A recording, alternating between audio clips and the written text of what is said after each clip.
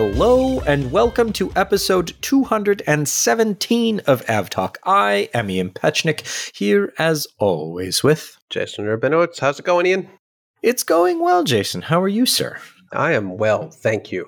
We continue along with what appears to be, and I know the second I say this, that it will no longer be such a period, but a period of relative calm for the things that we talk about on this show. Bold statement right there. That's a bold statement. I mean, like putting the show together this week, I mean, there are certainly things to talk about. There are certainly things happening in the industry, but I feel like we're in that pre-air show lull where there's a lot of things going on. Yeah. Yeah. Not much is happening, externally. Everything's kind of under the surface. And then come middle of June, when the Paris Air Show arrives, it seems like it's going to be a very busy summer. Yes. Don't forget IATA, AGM too. A whole lot of stuff is going to drop then. Probably, Turkish also ordering 6,000 airplanes maybe. So they're saving the best for the middle of the summer when everyone wants to be off and on vacation. Right. And yeah, I mean, who doesn't love wearing a suit in Paris in the middle of June when it's 900 degrees or raining the entire time? Or both at the same time. Or both. Yes, indeed. Or both. So we have a good show this week. We have Brian Summers, who is the founder and editor of the Airline Observer, a newish publication. But Brian Summers is by no means newish. He's been around the industry for quite some time, writing and analyzing the aviation industry. And he's going to talk to us about the demise of the Northeast Alliance. That was or I guess is for the next few days, the alliance between American Airlines and JetBlue, focusing on, Jason, I'll give you one guess what region it focused on. It might be the Northeast. It might be, but we'll have to find out from Brian a little bit later in the show. We'll have to get the judge's determination on what region is impacted here. Does the Northeast violate the Sherman Act? Just saying the word Northeast. So we're going to talk to Brian about that a little bit later in the show, but we've got plenty to discuss before that. So let us jump in.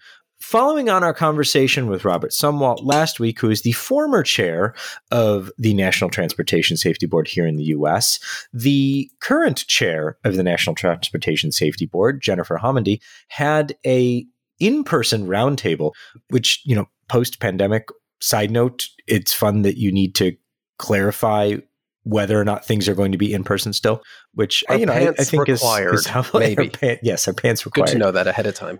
It's DC, so I think pants are definitely required. But Jennifer Homendy hosted a roundtable on runway incursions, and this involved some of the NTSB investigative staff, as well as airline operations personnel, pilots, dispatchers, air traffic controllers, things like that. The event was proactively looking for ways to make our skies safer, reflecting the agency's commitment to meeting the same high standards we ask of others.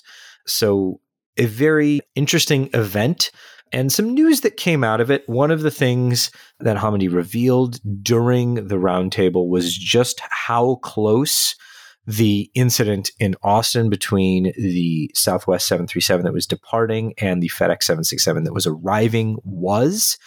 Homendy describing the single light and very small portion of the Southwest 737 that the FedEx pilot saw that induced the go-around that saved the day. So that was a bit of interesting news. And the other side of things that I thought was very interesting was the focus of the roundtable.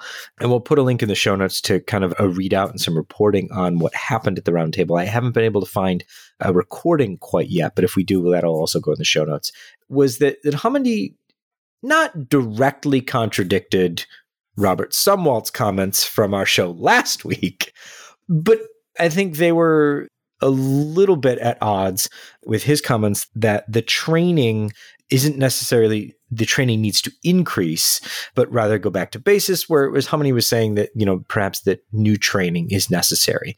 So it'll be interesting to see how the FAA's independent safety review team's report collates to the work that the NTSB is doing on the same subject. So something to keep an eye on. It's also interesting to remember that what the NTSB just hosted is, I believe, specific to runway incursion events, while as what the bigger multi-agency, not just NTSB working group will be looking at is beyond just runway incursions to all of the other safety-related incidents that have happened over the last year or two, some of which come to mind are the United 777 out of Honolulu, I believe, that almost found itself in the Pacific, Sure. or I guess you could also throw in there the Emirates 777 that almost found itself parked in a Dubai housing complex. So what they are doing, what Robert Sumwall is involved in, looks just beyond runway incursions. Well, what the NTSB did was just specifically, there was a really, seemingly, at least subjectively,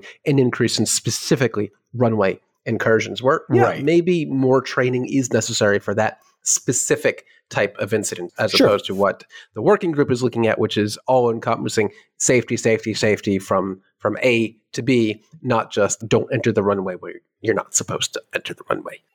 Yes. But it's also interesting. I would like us to find a link to what the NTSB just hosted, the audio or transcript, that I did not know that the pilot of the FedEx aircraft that went around instead of pancaking on the Southwest 737, I did not know that they made visual contact with, I guess, a single light on the 73, because we had suspected that maybe their technology helped them a little bit, because UPS and FedEx are fairly unique in that they have some pretty high-tech thermal imaging on board their aircraft, and we didn't know whether or not that actually played a role in kind of saving the day there. So it seems like maybe not, and I'd love to know why not. Well, yeah, we don't know. We don't know how they saw it. So we don't know whether that enhanced flight vision system, if that was the assistive device that allowed them to see the aircraft. It may have been, but we just don't have that information yet. Would love to know that answer. Yeah, I would love to. I mean, I'm very much looking forward to reading that report when it comes out. Sticking with things that we've already talked about, but we're going to keep talking about, Go First has some good news, bad news here, I guess, for the airline. They've won a ruling against their lessors that are trying to repossess the aircraft. The initial ruling, well, it's interim, but continuing. The first round said you have bankruptcy protection and lessors cannot repossess their aircraft because by agreement and convention, they cannot repossess aircraft for airlines that are operating under bankruptcy protection. The lessors appealed that ruling and said, no, we want our aircraft back because the airline is basically hiding behind bankruptcy, and there's no way that they're going to be operating again. But the ruling from a tribunal in India says that the lessors cannot take those aircraft back, at least not yet. So we'll see how this goes. The lessors are arguing that they canceled the leases before they applied for bankruptcy protection or received bankruptcy protection. But this seems like a lot of legal wrangling. And once again, the lawyers are going to be the winners in this respect. On the other side of things, Go First has again pushed back any restart of flights. It is now May 26th. So it's just when you download the podcast, just check and see if Go First flights are operating, because it seems to be they just keep moving it back every Friday. So we'll see. Not great when they keep pushing it back, as we've talked many times about how coming back at all from suspending operations is difficult enough, but the longer you go, the more difficult it becomes, the more people you lose, the more staff find jobs elsewhere. But yeah, fingers crossed there. Not an easy thing to come back from. No, but hopefully they can manage that. And that leads us to our on again, off again coverage of Jet Airways. I think this is 2.0, 2.5? 2.1 V1. 2.1 V1. There you go. They had an air operator certificate from May 20th, 2022 to May 19th, 2023. They no longer have that air operator certificate. That certificate has expired. And it seems like Jet Airways no longer has much of a staff as well. There has been no request to extend the AOC.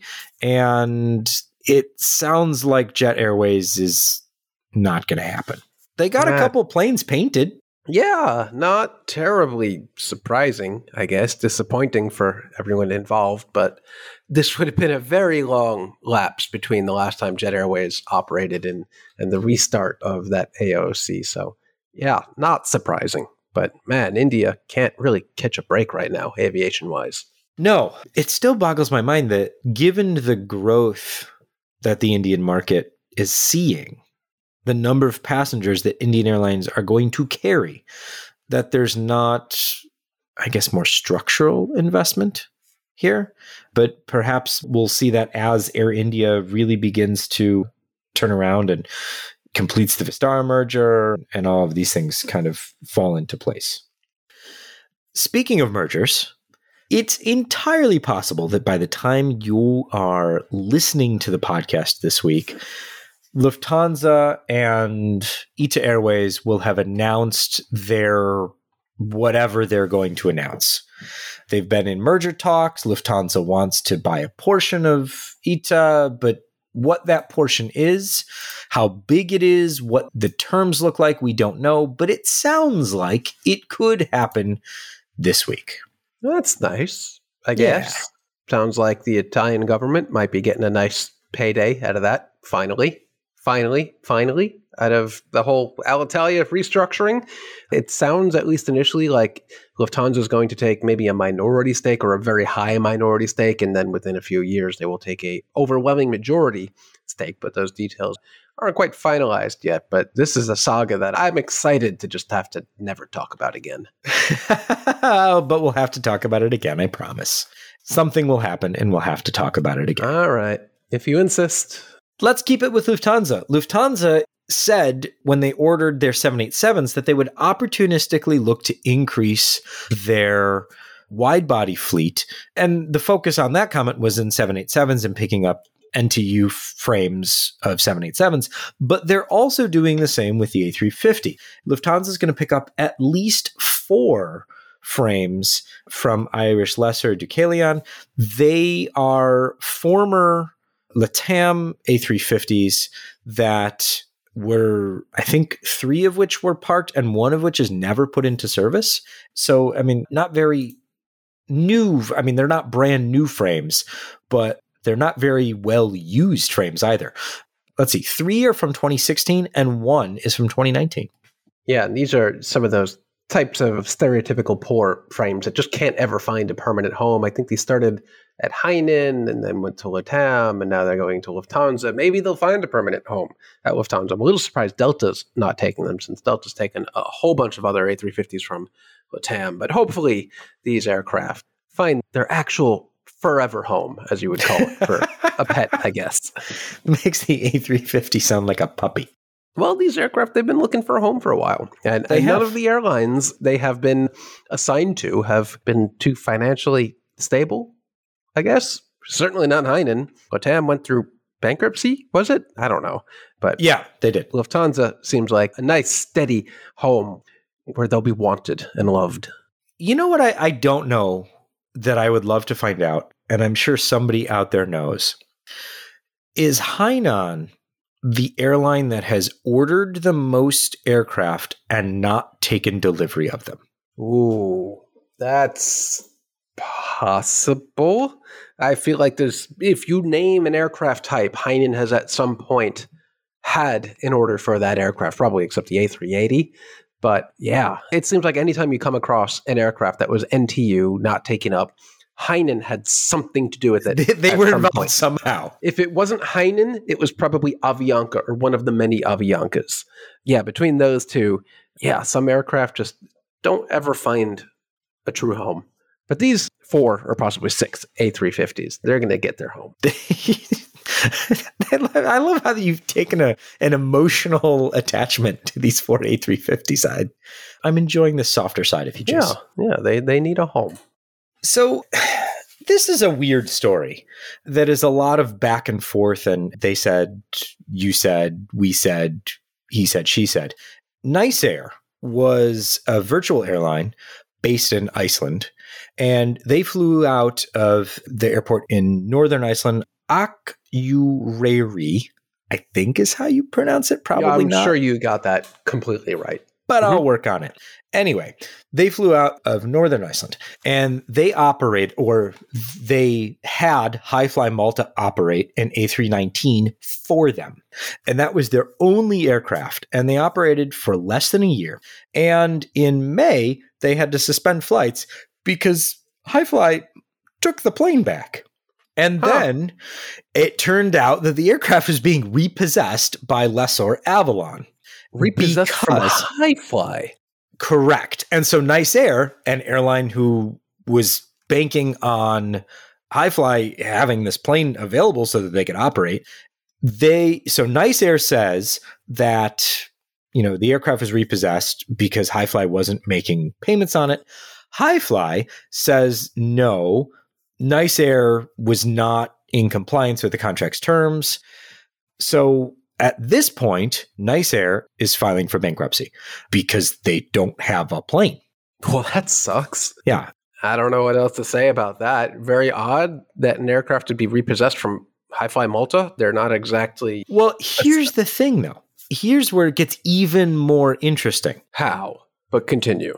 High Fly says that they owned the plane and they moved the plane out of service with Nice Air because Nice Air wasn't paying for it, and now it's operating with somebody else. What? Yep. That just raises further questions. Not following that plan.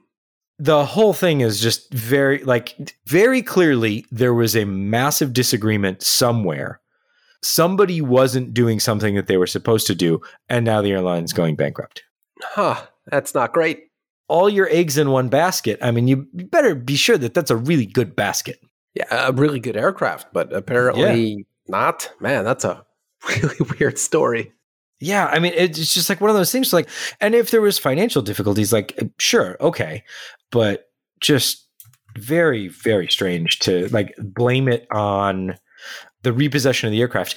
If in fact the aircraft cannot be repossessed because it's owned by the operating carrier. Yeah, we'll have to come back to this one when we have some more information and some more facts. There's definitely more to the story. Things are not quite lining up right now as they're presented. I will give you, do you want 3 guesses or do you want to make it tough? And I'll give you 1 guess to who the aircraft is operating with now. It's operating on wet lease to a European carrier. Air Baltic. Oh, that wasn't even tough, was it? No, that you didn't even have to give me a second to think about that. If there is one airline in all of Europe that needs an aircraft and needs it now, it is Air Baltic. That's what it is. That was not staged. We did not have that in the notes. That is just the obvious answer. That was good. That was very good, Jason. Well done. Okay, let's move a little bit further east from Latvia than where we last left things and talk about, we've got some Russian airline and aviation news to get through. One bit of news is a bit surprising. Russia has stopped nearly all of its long-haul flying, mostly because it couldn't fly to any countries that were outside of Russia, that were a ways away, without risking having the aircraft repossessed. Cuba is not such a place where Russian airlines need to be concerned with having their aircraft repossessed. And so Rossiya will start operating from Kazan to Havana 3 times a week, beginning in late June, early July. And Nordwind is going to run charters as well. Yeah, that we know they can do that flight. Yeah, we know they can do that flight in one hop, no problem. But wonder what happens that one day where they have a diversion because of some sort of mechanical issue or medical issue, and maybe they do have to land somewhere where they're not expecting. I wonder if and how quickly that aircraft will be repossessed. That's a very good question. Yeah, I'm not really liking that because I feel like maybe they wouldn't do the right thing in the event of a medical issue or maybe even mechanical. Maybe they would refuse to divert unless they really, really, really needed to. But yeah, that's a lot of open water. It is a lot of open water, but when you got to divert, you got to go somewhere. And for a good portion of that flight, the nearest anywhere is right here in the US and Canada. So I don't know. I don't know either, but it'll be interesting to find out what happens. Mm-hmm.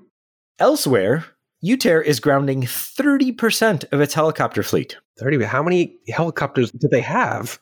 300. 300? I mean, I knew they had a lot of helicopters. They even have it on their fleet page. They have little bells and they have gigantic, like Soviet era freight helicopters, heavy lifts. They've got everything. They got everything. But wow, 30%. It's a big number. Yeah. So they operate a variety of Airbus helicopters, and they can't get parts for those. And they also operate a number of Mi-26 helicopters that are powered by engines that come from Ukraine. So they can't get those either. And so their supply chains are broken, and now they're going to start grounding up to 30% of its fleet. That's a lot of helicopters to keep on the ground. It is. I've always been a little fascinated with this airline, too. It is. They have had a weird fleet for a long time. I think they still operate 767-200s with like 250 passengers on board. So that's interesting. They were an early adopter of in-flight Wi-Fi. I'm pretty sure their frequent flyer program is just called Status.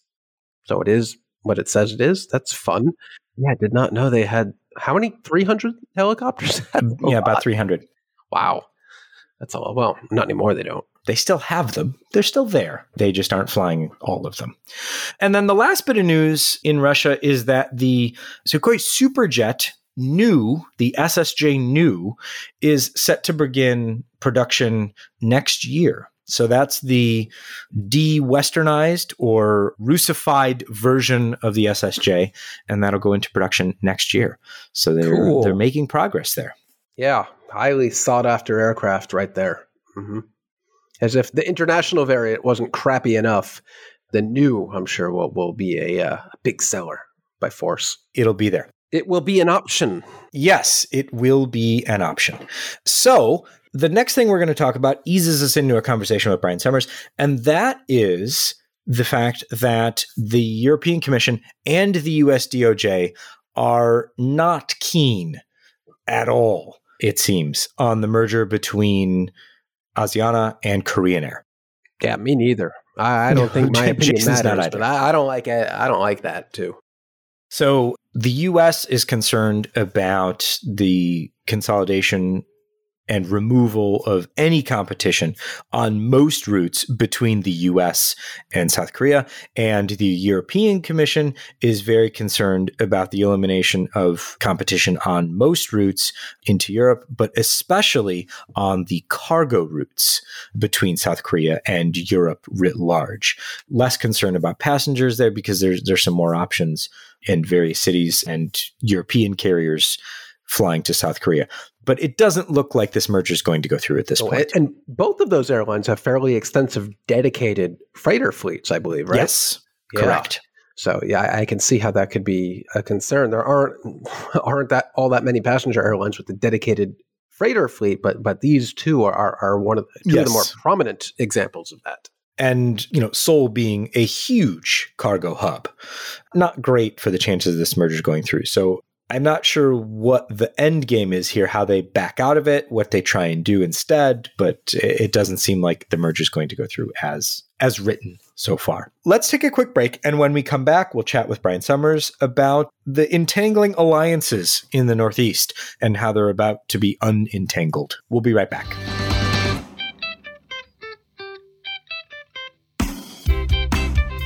Welcome back. We are now joined by Brian Summers, who is the founder and editor of the Airline Observer. He is a longtime aviation industry journalist and analyst, and he has graciously joined us today to talk about the Northeast Alliance, what it was, what it is for the next few days, and what that all means for JetBlue, American Airlines, and the future of industry consolidation. Brian, thank you so much for joining us. Thanks for having me. I'm a big fan of the show. Hey, Brian. Thanks for joining, who is definitely not Brett Snyder. So sorry about that again, but welcome. Happy to have this corrected on the record. All press is good press, Jason. We've now had both of you on the show. So at one point, we'll have to have both of you on the show together, and we'll play some sort of Brett or Brian game. But as our regular listeners know, there was kind of a big shakeup in the industry last week. And Friday we news wanted dump to too. That came out like Friday at 5. Yeah. Yeah, exactly. And we wanted to dive into it this week. So, Brian, you've been covering kind of the movement of the NEA, this court case coming up, and now the ruling. So I think it might be worth starting with what is or is the Northeast Alliance between JetBlue and American Airlines? Yeah, it's a good question. As we all know, American Airlines has been undersized in the Northeast for a while. Didn't want to compete so much in the New York region, but it had all these slots, right? And so Vasu Raja, the chief commercial officer over at American, came up with this grand idea that they would go into an alliance with JetBlue and essentially pool their resources.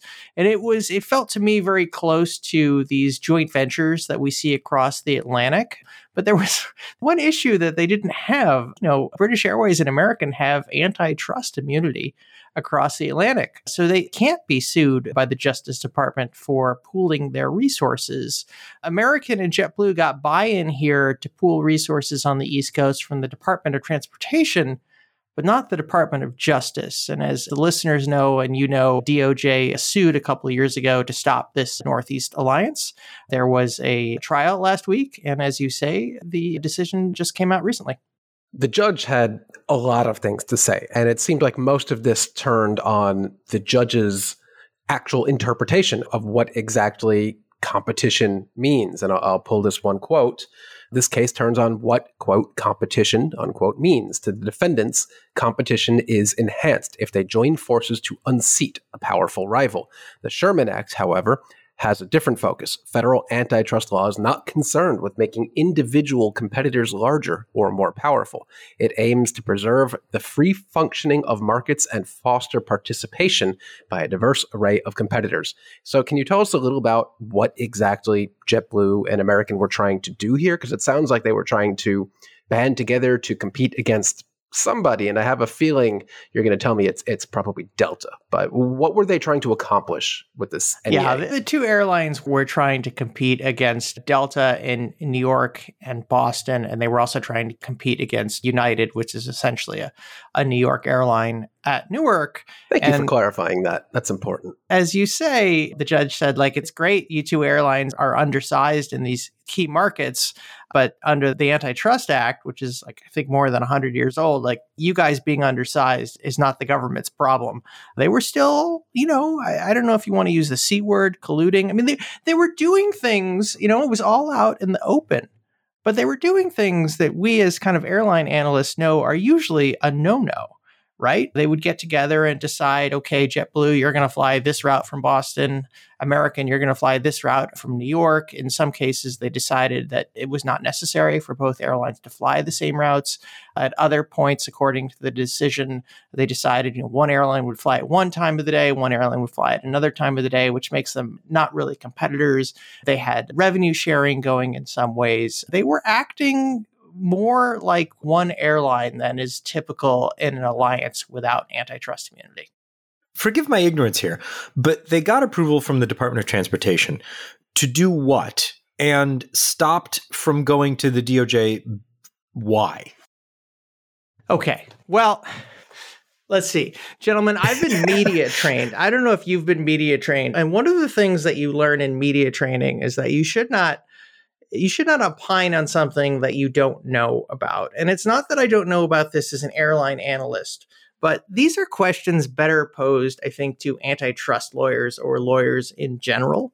But my basic understanding is, this was a decision by the DOT under the Trump administration, which was, essentially approving anything at that point.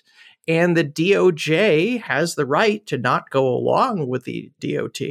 And, when the Biden administration came in and the DOJ changed, they said, no, this is not right. So they sued to stop it. I mean, that to me, as a timeline, certainly makes sense. So what happens now that a judge has basically taken an axe to JetBlue and American's agreement? You guys need an antitrust lawyer on the show. Do we know any of those? I don't think we know any of those. Look, the decision says the airlines have 30 days to unwind this. That clock has already started as we're talking here. I think it's possible that the airlines are going to appeal this. We just don't know for certain. Both airlines put out pretty brief statements that said, they were thinking about their next steps, but I don't think the A word appeal appeared in those. I don't believe it did. No. So it's really just not clear what happens next. And I guess I'm the guest that's supposed to answer that question, but I just don't know. I don't think they know yet, but we do know that they were given a very tight window here, just 30 days to unwind what has taken years to put together here. And of course, we're just getting into the start of the summer season. Airline resources are hanging on by a thread. The FAA is hanging on by a thread. And this is going to be really, really complicated if they do actually have to go and unwind the NEA. A lot of routes served by JetBlue, but not American, will suddenly, be reversed, and a lot of rebooking will happen. Like right now, LaGuardia to Boston, a prime, very lucrative at times shuttle route. American doesn't even fly it. They tossed all that over to JetBlue. So I can't imagine that in 26 days, American just won't have any route options between Boston and New York. That would be crazy. So I'd have to imagine there's some sort of stay issued here or appeal, but you're right. Neither of them have actually said the scary A word.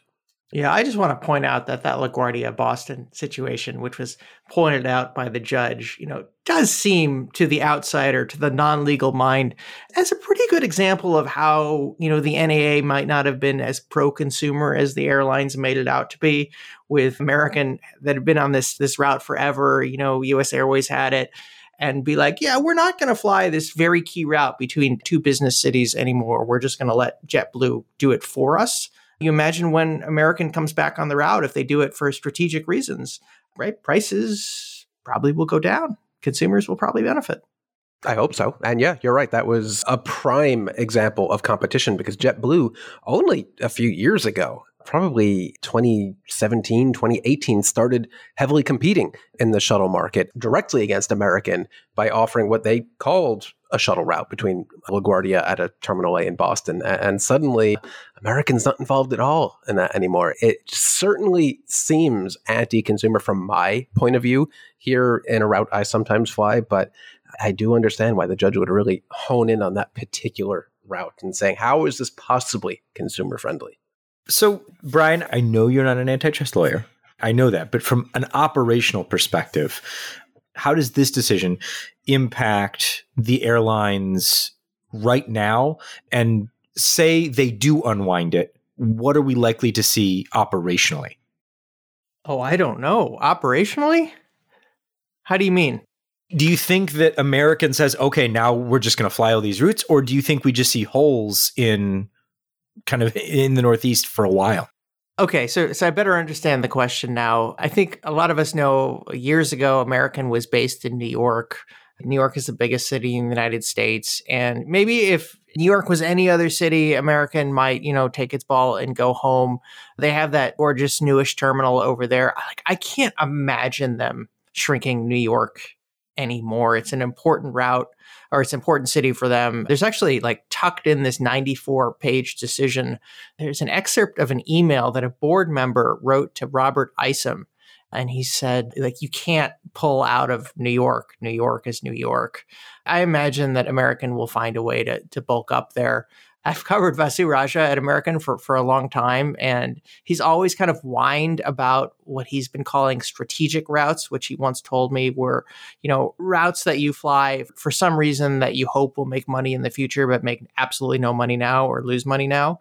And so you imagine if American has to go back into New York, they're going to lose a lot of money there. But the best argument that I can make is that New York is New York, and I just don't see how you cede that market to United and Delta. And so what are we looking at as the impacts on JetBlue kind of moving forward? I mean, their merger with Spirit is under legal threat from the DOJ. The DOJ is arguing against it. Spirit and JetBlue are arguing in favor, though.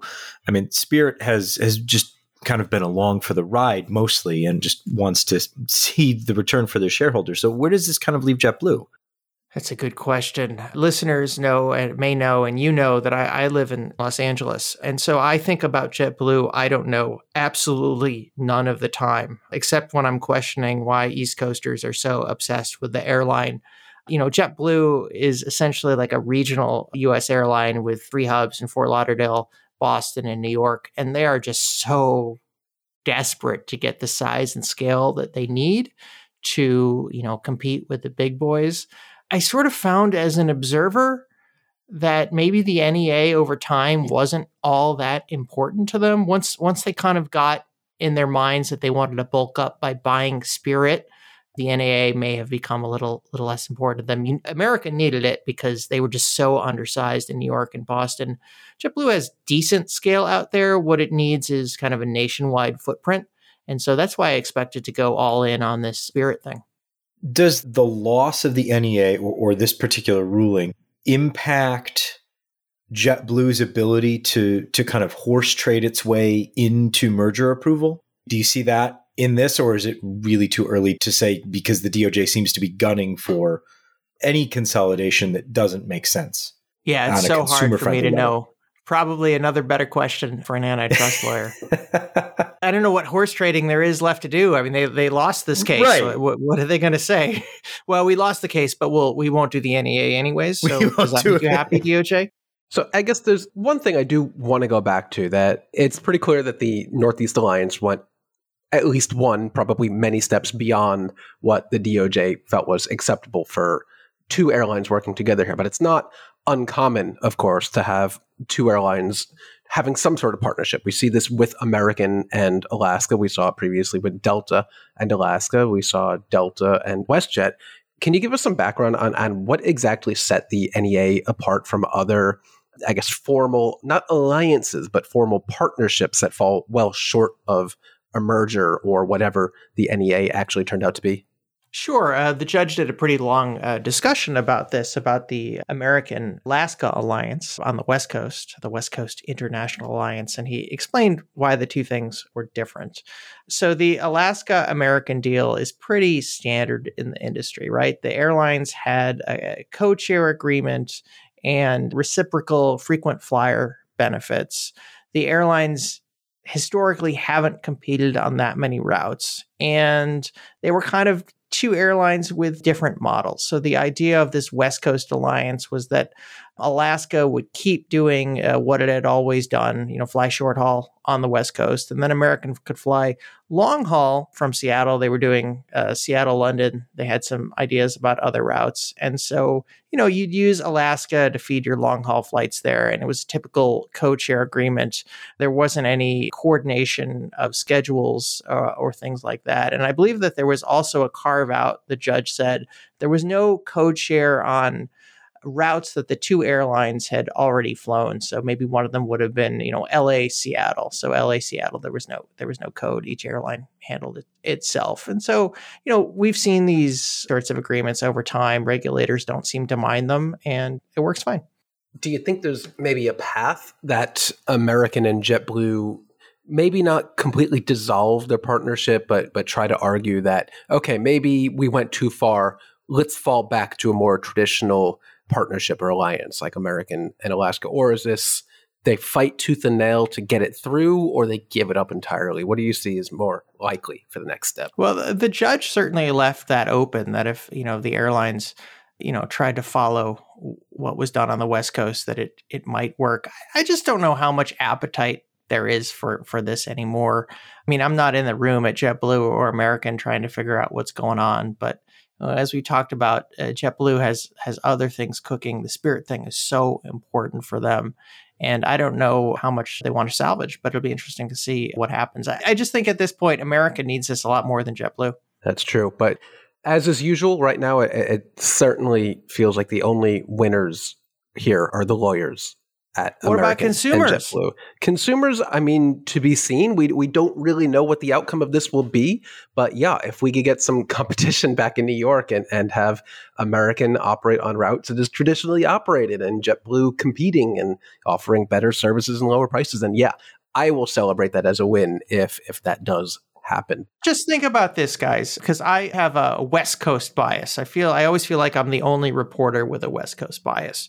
But you have 5 airlines that are hubbed in Los Angeles, none of whom probably makes very much money, some of whom probably lose money.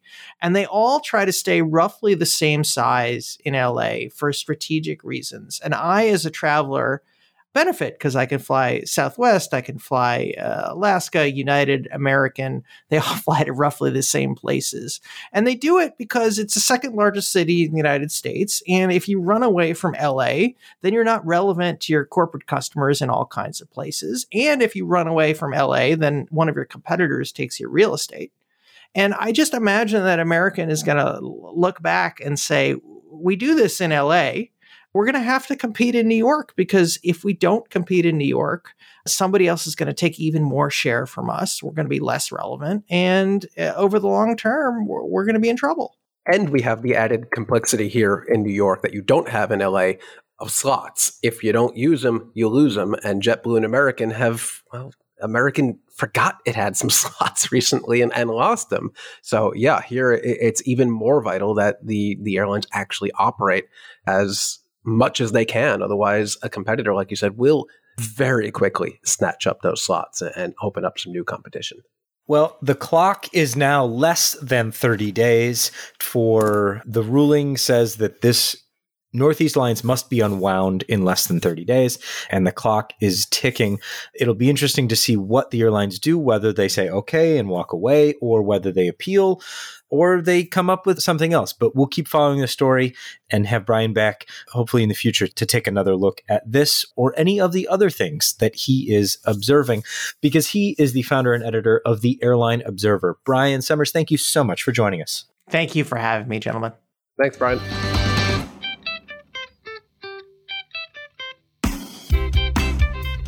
Welcome back. I don't know what like we talked about before we talked with Brian about the end result between how Asiana and Korean Air kind of unwind their proposed merger. It still boggles my mind how you have 30 days to unwind something that's already been put into place where people have already booked tickets. Yeah, I don't know. As we talked about, I can't imagine a reality where 30 days is 30 days and there's no extension or appealing that.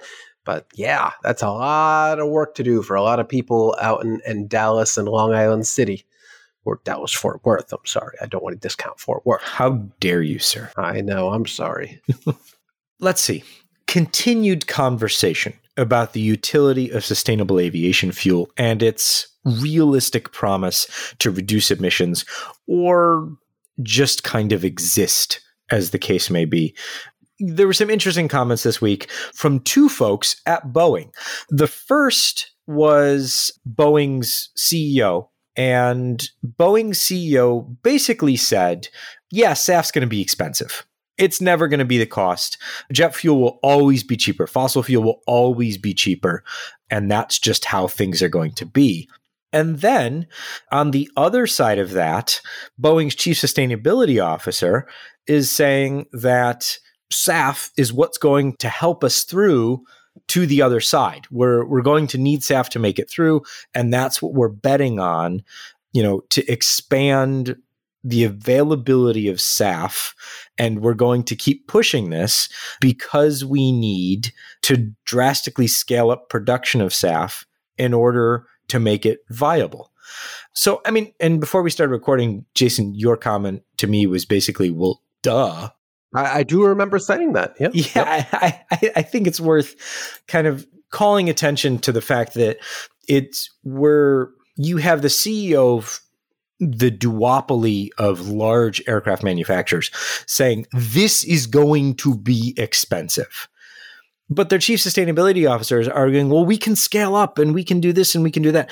I think that we're starting to get to the point, and the article in the Financial Times that quotes Boeing CEO also quotes Willie Walsh, who is the former CEO of British Airways and who now runs IATA. And he says that we can do the SAF thing, meaning, it's achievable to have enough SAF to kind of help transition to zero carbon emissions, but it's going to cost more. And I think that the industry willing to say that it is going to cost more to fly is an important inflection point that I haven't really seen people who sell tickets say all that much. People who crunch the numbers, people who look at where the industry is headed, people who analyze these things from an outside perspective have said that multiple times. But this is really, to me, the wide adoption of the line of it's going to cost more.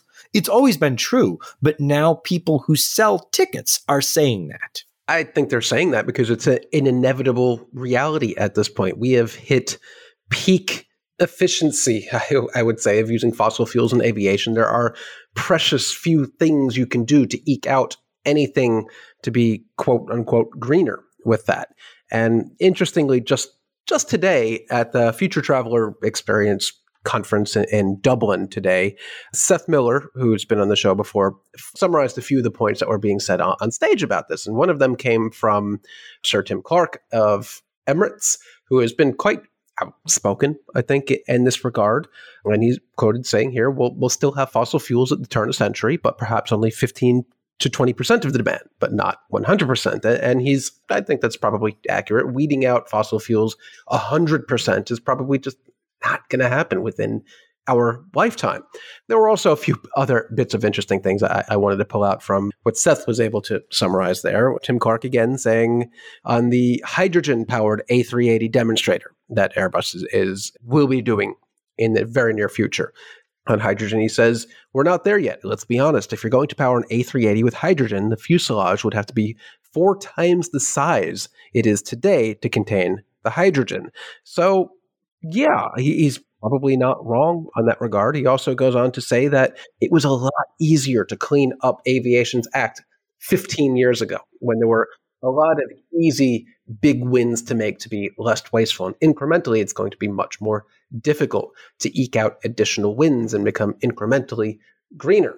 It's going to get more expensive. The further you go to becoming greener and eliminating fossil fuels and converting to hydrogen or electric or unducted fans or whatever, it's going to cost a lot more money and somebody has to pay for that. And it sure seems like in this reality, it's not going to be the shareholders paying for that. It's going to be you and me in the form of a basic economy ticket. Yay. I think that's where we are. Let's move to some quick notes that have happened over the past week. Al Air Algeria has firmed up its order for 8 737-9s. Those deliveries will begin in 2027. Scoot has chosen the E190-E2. It will take 9 of those with deliveries between 2024 and 2025. So building a big fleet quickly. And then we have WestJet, which we talked about last week. They could be on strike by the time the podcast came out last week. Well, by the time the podcast came out last week, they weren't on strike. They had reached an agreement. And this week, American and its pilots reached an agreement in principle, subject to ratification by the larger pilots union membership. Hey, that's great. Everyone's agreeing on everything, whether it's pilot contracts or contracts for aircraft and E190 E2s. 9 E190 E2s for Scoot is certainly an odd number. Not an aircraft I ever expected a subsidiary of Singapore Airlines to be operating, but there you have it. Jason, we like to troll the airworthiness directives every once in a while for some good stuff. And a good one came out this week, I think. Yeah. I mean, by we looking at the airworthiness directives, I mean, Seth Miller and his robot army likes to look through some of the filings. We like to look at the robot army is what I'm saying. Yeah. There's an interesting one out, a new AD for both the 737NG and the MAX. And I will quote what he said. An AD prompted by reports of uncommanded escape slide deployments in the passenger compartment caused by too much tension in the inflation cable and the movement of the escape slide assembly in the slide compartment. So basically that means slide go boom inside plane when you don't want it to. That's bad, but there's an airworthiness directive to fix it. That's good. I'll have to find, there is video. I mean, there are many, many videos of escape slides inflating, but there's a video out there of an escape slide inflating inside of an aircraft. And if I can track that down, no, it's not. And if I can track that video down, I will put a link in the show notes. We closed the show with another tender. Last week, we talked about Thai Airways selling all of their aircraft. This week, we discuss I'm not sure if it's unique, but it's certainly rare. Nepal Airlines is once again trying to sell its 757-200 Combi. Whoa, that's a rare breed. It is. So if anyone's in the market for a 757-200 Combi, you can certainly toss your hat into the ring for that. I'm pretty sure that if you give them enough money to let you take it away from Nepal, you could have it. Wow. Not even Iceland Air, I don't think, ever had a 757 Combi. I don't know if I've ever... they can have one now. They can have one now, but I'm not sure if I've ever seen one. I've been on a 747 Combi. KLM had a bunch of those, but a 75 Combi. Yeah, I want it. This is a 33, almost 34-year-old airframe that was delivered new to Nepal Airlines. Good for them. See, that aircraft had a forever home. It did. And I can only assume that it will be Steve Giordano flying it to wherever it goes next. Oh, that guy, he's been all over recently. If you haven't watched his most recent Cockpit Confidential videos, I highly recommend it. The most recent video he posted was like 50 minutes long. It is spectacular. As soon as you're done listening to this podcast, which should be in the next minute or so, go watch it. There you go. And have a great Friday while you're doing it, and we'll talk to you next week. This has been episode 217 of AvTalk. I am Ian Petchnick here, as always, with Jason Rabinowitz. Thanks for listening.